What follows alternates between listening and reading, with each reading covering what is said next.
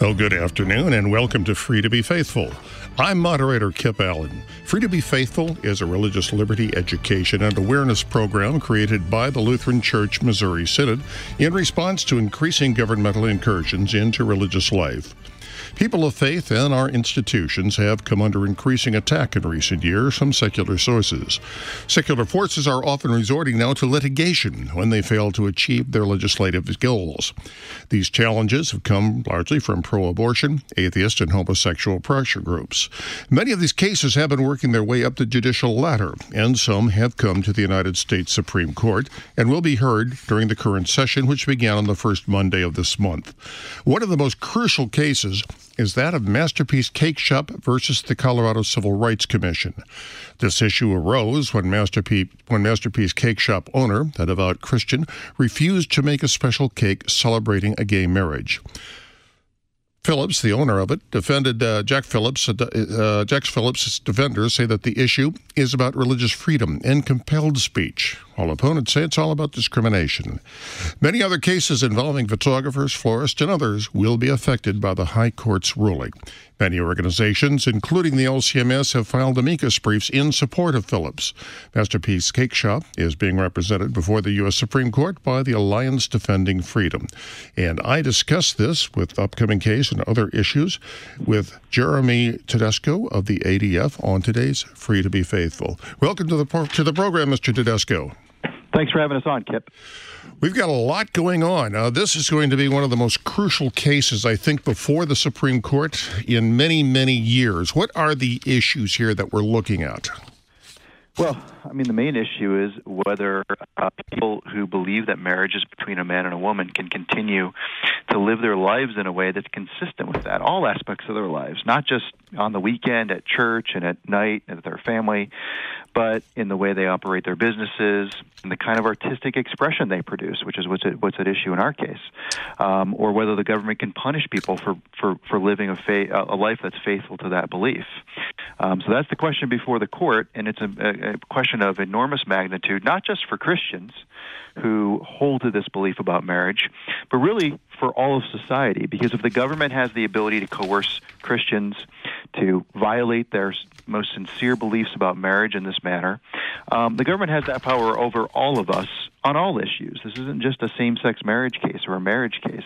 This is a question, this case involves the question about what kind of power the government has for our lives.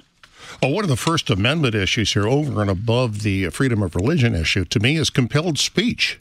That is really disturbing to me. Everyone has the right to speak, but to be told what to speak? This seems to be one of the issues.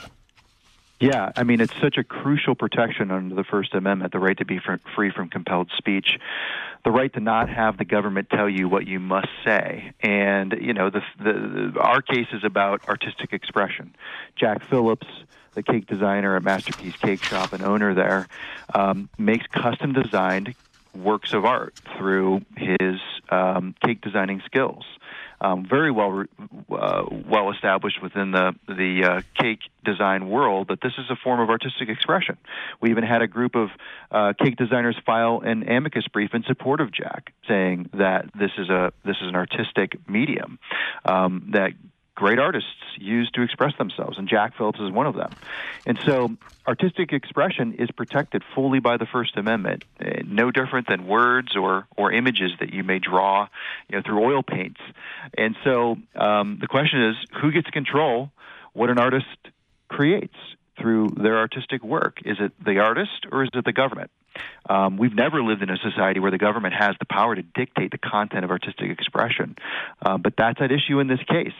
And if the government can compel artists to create artwork they don't want to create, they can compel all of us to say things, to express ideas that violate our core beliefs. You can take this right outside of the sexual orientation and same-sex marriage context, because the principles that are established in this case are going to affect all of us. Well, also, I noticed that Jack has turned down other cakes in the past. For example, he won't make any cakes that have alcohol in them. He won't do Halloween cakes, and he won't do any type of a lewd cake, for example, for a bachelor party. And he's turned down one cake, at least, for celebrating a divorce. And I know just recently he has been asked to prepare cakes for satanic celebrations. That's right. So that's right. I mean, the bottom line is Jack serves everybody. He just doesn't promote all ideas or create his artistic works for every event. There's a difference between, saying, I won't serve you because who you are, and I can't create this custom work of art. Those are completely different things, and Jack is a guy who says, my beliefs impact the kind of things I'm going to make with my skills that God gave me. And this is actually quite common in the creative professions. Most creative professionals bring their values and their beliefs to their work, and there's going to be projects and ideas and messages that they just don't want to express through what they create, whether it be custom cakes like Jack Phillips, or photography, or film, or web design. There's plenty of situations where people are going to say, these are projects I can't do. And so, interesting to your question, from the moment Jack started Masterpiece Cake Shop back in the early 90s, he knew God gave me this business, God gave me this talent, and he, at the very beginning, set out to establish there's certain things I'm not going to use my talents to promote, events I'm not going to be associated with. And so that was something that was ingrained at the very beginning of his business, and has been consistent throughout. And this is just another iteration of the kinds of things he can't create because of his faith. And I'd also like to point out that he has never refused to sell anything that was already in the shop. I mean, in fact, the couple that later took him to court, he offered to sell them cookies, brownies, or anything that was pre-made from the shelves, but that apparently wasn't enough for them. That's right, and that's it's such an important distinction too. He said, anything that's on my shelves, I'll sell it to you, but you're asking me to create custom artwork that violates my beliefs, and there's a division between those two things, and so he can't use his talents in a way that promotes ideas that violate his beliefs. And so you brought up the question about the satanic cakes that he's been asked to make. I think one of the interesting things about that is, the folks who are asking him to do that can make the same argument that the couple that sued Jack over the same-sex wedding cake used, and that is, religion is a protected status under the law. I want this cake celebrating Satan because of my religious beliefs, and so I can force you under the law to create this cake celebrating Satan, even though it violates your beliefs. I mean, they're going to use the same argument to try to coerce Jack to make cakes celebrating satanic themes in his cake art, and it's just, this is the problem with the whole idea, and using these laws to coerce people and force them to create expression that goes against their beliefs. Eventually, establishing a principle like that in the law is going to hurt everybody in an area that's important to them. So people look at this case like, same-sex marriage, it's different, it's somehow not related to me. I have no interest in this case other than I think same-sex marriage is great, and it's bad for people to say no to it. That's kind of the cultural idea out there right now. I think what people need to understand is you can be for same-sex marriage and be for Jack Phillips to win, because if you want Jack Phillips to lose, you want yourself to lose too. You want people you care about and issues you care about to be the kinds of things that government can force you to say things that violate your beliefs on. Well, for example, the Heritage Foundation has just pointed out a case out in, I believe it was in Seattle, where a coffee shop that's owned by a gay gentleman threw out a group of Christians who were in his shop. They weren't doing anything, they were just drinking coffee, but they had been out on the street distributing flyers that were against gay marriage. And they came in for some coffee, and the guy said, I'm offended by you. Get out of my shop. This is my shop. I have the right to be offended. And they threw him out. Now, the Heritage Foundation and through their media outlet have attempted to contact the ACLU about this, and they have refused to comment. Yeah, it's a very interesting situation. And the bottom line is what that business owner did was throw people out because of who they are and because of their religious status. And so that's very different than Jack Phillips. Jack Phillips is saying, I object to the message you're asking me to create. Mm-hmm. This business owner in Seattle is saying, I'm not going to sell you coffee because you're Christians. That's a very different thing. That's status-based discrimination. What Jack's saying is, there's messages I can't promote through my art. And so Jack's pre-made items and his position about the fact that he'll sell his pre-made items to anybody is like the coffee that gentleman in Seattle sells. That gentleman in Seattle should sell that coffee to everybody. Just like Jack Phillips sells his pre-made cakes and brownies and cookies to anybody. But Jack carves out, because he's got a First Amendment right to do so, his custom creative creations, his works of art. And he says, on these things, I'm going to exercise my First Amendment right to say no to opportunities to create things if those things violate my beliefs. And he's got a constitutional right to do that. Well, I've spoken to gay advocates who say that, well, he's a businessman, and because of that, he does not have the right to refuse service to anyone. And they liken it to, refusing service to someone back in the old days of Jim Crow. Well, I'm not going to serve you because you're black. Yeah. And how do we respond to that? How this is different? Well, that's not what Jack's doing. Jack's not saying, I won't serve you because you're gay.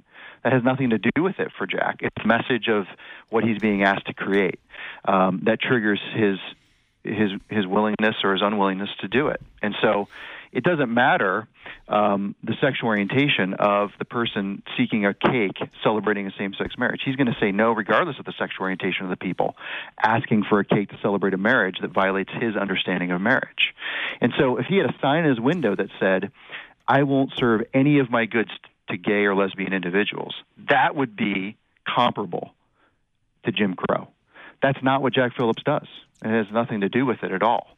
Jack just says, like most creative professionals, there's things I won't do because my beliefs prohibit me from promoting certain ideas, and I reserve the right to decline those kinds of opportunities in my business, and so that's the right that's being protected in this case, and so people have to be very careful about what they ask for, because if Jack can be coerced in this way, then say a gay or lesbian web designer can be forced to design a website for a religious organization that wants a website opposing same-sex marriage. If that gay or lesbian person doesn't want to create that website under the legal theory that's being used to punish Jack Phillips, that religious organization would have the right to sue and force that gay web designer to create the website, even if he didn't want to create it, even if it violated the fundamental aspect of how they believe about that issue. Well, I know there were several instances in Colorado where Jack is based, where some Christian groups went to gay bakers and said, will you bake a special cake celebrating marriage between one man and one woman? And they were refused. But there was no legal recourse to that. No, yeah. I mean, the facts there actually were a Christian gentleman went to 3 separate bakeries in Denver, close to where Jack operates, and asked for a cake that expressed his religious opposition to same-sex marriage. Had some words on it, had different symbols on it, and each one of the bakeries turned him away and said, no, we won't make that cake for you. He filed complaints, just like the complaint that was filed against Jack, against those bakeries, and the Civil Rights Commission in Colorado, the same commission that's prosecuting Jack Phillips for declining to create the cake that he didn't want to create, exonerated each one of those bakeries and said there was no religious discrimination at all in those circumstances, found no probable cause, and walked away from it.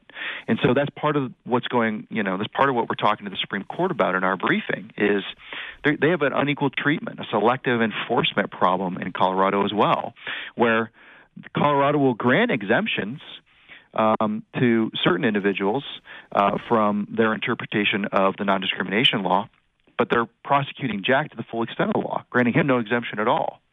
And so that also is just another wrinkle to the case, but a very important one, because when the government can pick and choose who has the right to exercise their First Amendment rights and who doesn't, that's a clear-cut violation of the Constitution, and it's a dangerous power to give to the government.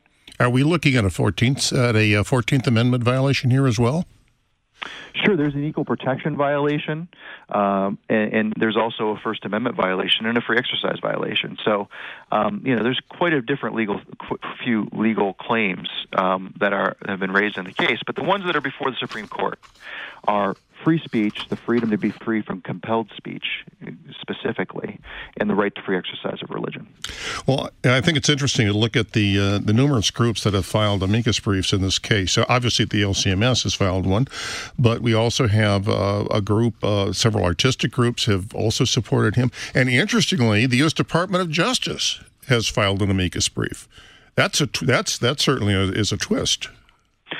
It's a very welcome brief as far as we're concerned. We're really happy that the Department of Justice, saw, evaluated the case and decided to come in and support Jack. They filed a great brief in the case saying that he has a right to be free of this kind of government coercion when it comes to his artistic creations. And we certainly welcome it and the DOJ's involvement on our side in the case. Well, it's going to the Supreme Court. I believe and the court has already agreed to hear it, and I believe the oral arguments are scheduled for this December. Is that correct? That's correct. Arguments will be on December 5th. And how does it proceed from that point? After the arguments occur, then it's submitted to the justices for them to write a decision. And the latest the decision could come out is the end of June 2018, and it could come out anytime, kind of starting in the spring between then and June. But typically we see, and there's just no way to know, so it's really ultimately rank speculation as to when the decision will come out. But typically in these kind of big-time blockbuster type cases, the court waits till the very end of their term, June 2018 in this instance, to issue the ruling. So, the ruling could come out any time starting around April, but I would anticipate probably later in the term, sometime at the end of June. There are other cases that hinge on this. For example, Arlene's Flowers is one. You've also talked about website designers. I know there are photographers, there are filmmakers, a whole series, a whole class of people who are basically making the same argument that Jack's making. Yeah, that's right. The decision in the Masterpiece case could very well impact a lot of other ongoing litigation and ultimately, of course, much more broadly impact our whole country when it comes to these questions about how is it that people who hold to a belief that is millennia old, held by any number of religious faiths and even by people who aren't religious at all, that marriage is between a man and a woman, how are people like that going to be able to continue to operate in our culture? Are they going to be allowed to continue to operate in our culture on the basis of those beliefs? And so, there's going to be a immediate impact, I'm sure, felt by those who are in active litigation. You're right, we've got painters, we've got video and film production companies, we've got web design companies, we've got photographers, print shop owners, all with cases in the courts right now dealing with situations where the law is being used to force them to express messages through their expressive services that they disagree with when it comes to marriage or those kinds of issues related to sexual morality. But I think the broader cultural question is even more important, because this is going to set a precedent that impacts moving forward how people who are in a minority position, have a minority point of view about marriage at this point in our culture, can be treated by the government in relation to that opinion. Well, that was really kind of a follow-up question I was going to come up with, because you had mentioned, not you, but the ADF has said that this is really going to be one of the landmark decisions, certainly of this particular session in the Supreme Court, but perhaps even going back several decades, this is going to be one of the key decisions affecting religious freedom. Is that correct?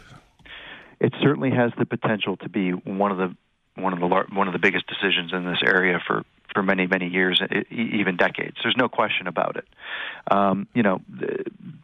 These are crucial questions that our culture right now is struggling mightily to figure out. How do we move forward? And as far as we're concerned, the path forward is the path we've always been on as a country, to respect people of different points of views, to understand that on these issues of incredible magnitude, religiously, socially, morally, like what is marriage, there's going to be differences of opinion. And it's not okay to give one side of that debate the power and full force of government behind it to punish those who disagree with you.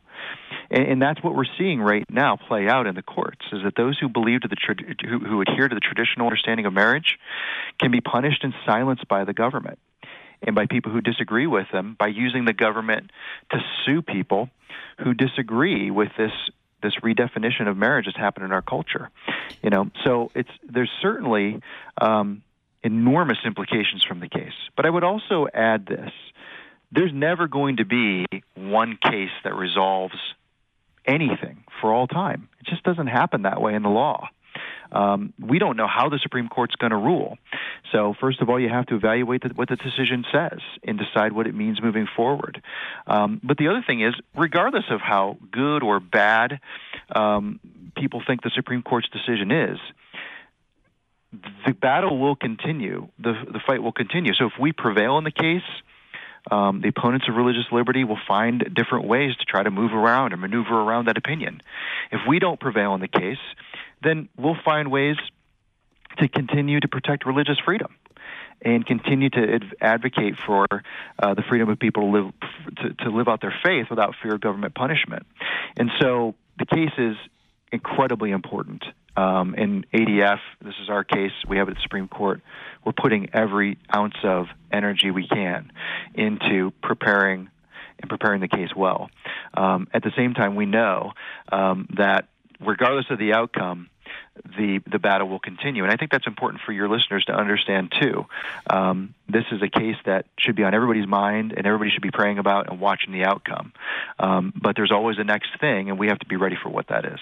Yes, I understand that. I remember back when there was still the argument going on whether or not gay marriage should be allowed prior to the Obergefell decision, where the proponents of gay marriage would say, well, how will my gay marriage harm you?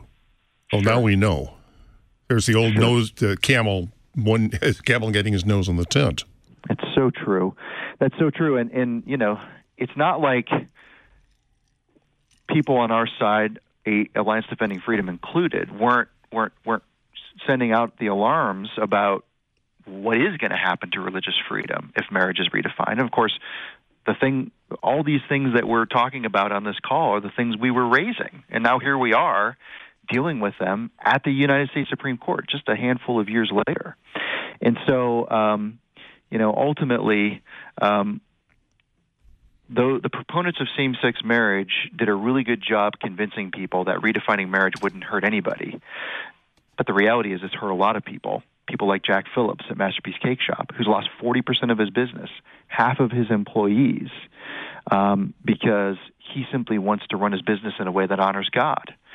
That's not a free society. That's not a society that respects religious freedom.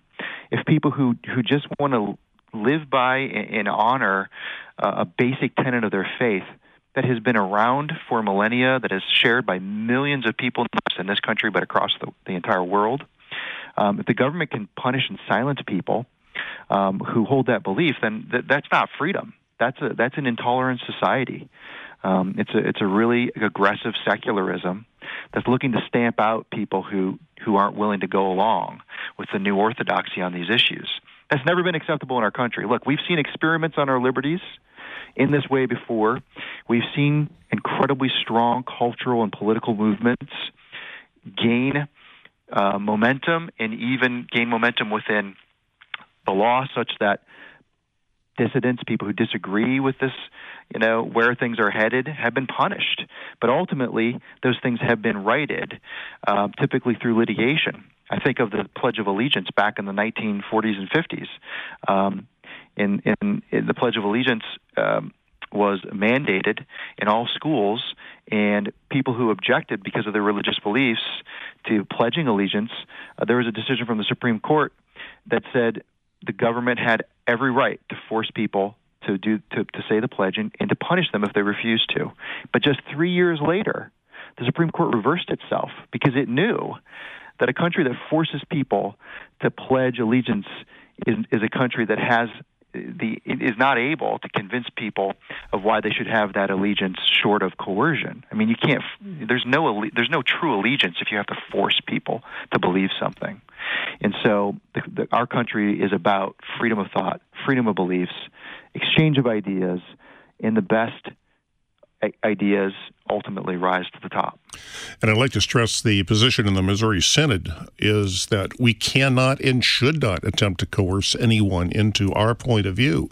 We'll present our point of view, we'll make our arguments, and we certainly hope that you see our point of view in terms of how God is, but never, ever, ever would we try to compel someone to join us. Absolutely. And that's such a crucial aspect of Christian faith and doctrine. It's also one of the things that's made America great, is a commitment to that principle. And I think, the other thing that your audience ought to understand is that, this is not just about a business owner who wants to, run his business in a way that's consistent with his faith. It's easy to try to compartmentalize these things and say, well, that's different than my church or the religious school I send my kids to or religious ministries that I love. If Jack Phillips can be punished for his religious beliefs about marriage, believe me, our opponents don't see any difference between Jack Phillips, the church, the religious school you send your kids to, or the religious ministry you give to and believe in, because they're going to say, that same belief can't be acted upon by the church or by religious institutions or by your religious school. And so they're going to say, we've established that this is now unlawful discrimination to believe this and to act on this belief, and we're going to filter that down until we stamp it out in all aspects of society. So the other side sees these things as absolutely interconnected. And you see that even from the Supreme Court arguments just a few years ago in Obergefell, when one of the justices asked the federal government attorney, one of Obama's attorneys, what's going to happen to colleges, Christian colleges, religious colleges, that have marital housing, and they say, we can't provide that housing to same-sex couples because that violates our understanding of marriage. And the federal government's attorney said, that's going to be a problem under the law.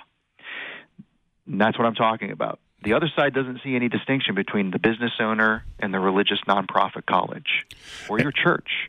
And so this is a battle for all of us, all of our liberties, even our own churches. And the dissenting opinions in the Obergefell ruling, I think, were very, very eloquent in spelling out the dangers of that ruling. The idea that the traditional, the millennial-held beliefs will suddenly become a pariah. That's right. And I think that's the takeaway, and that's why this case has the potential to have such magnitude. Because that's ultimately the question. We're running out of time, Mr. Tedesco. I want to thank you so much for being on the program. And I know people who are following this case, how can they get in touch with you? How can they see what's going on? Yeah, best place is on our website, adflegal.org, or go to Facebook and go to Alliance Defending Freedom. You'll get updates on social media. You can learn all about us on our website, and again, adflegal.org. And appreciate your prayers and your support as we head towards argument in this case. Amen. Thank you very much, Mr. Tedesco. God bless you, and God bless the ADF and the work that you've been doing. This is really a wonderful thing. You've been listening to Free to be Faithful, which is a presentation of the Lutheran Church Missouri Synod. It's a religious liberty and education awareness program. Now, Free to be Faithful airs the third Monday of every month. Today's guest was Mr. Jeremy Tedesco, who's an attorney with the Alliance Defending Freedom. I'm your moderator, Kip Allen, and I'm wishing you God's blessings.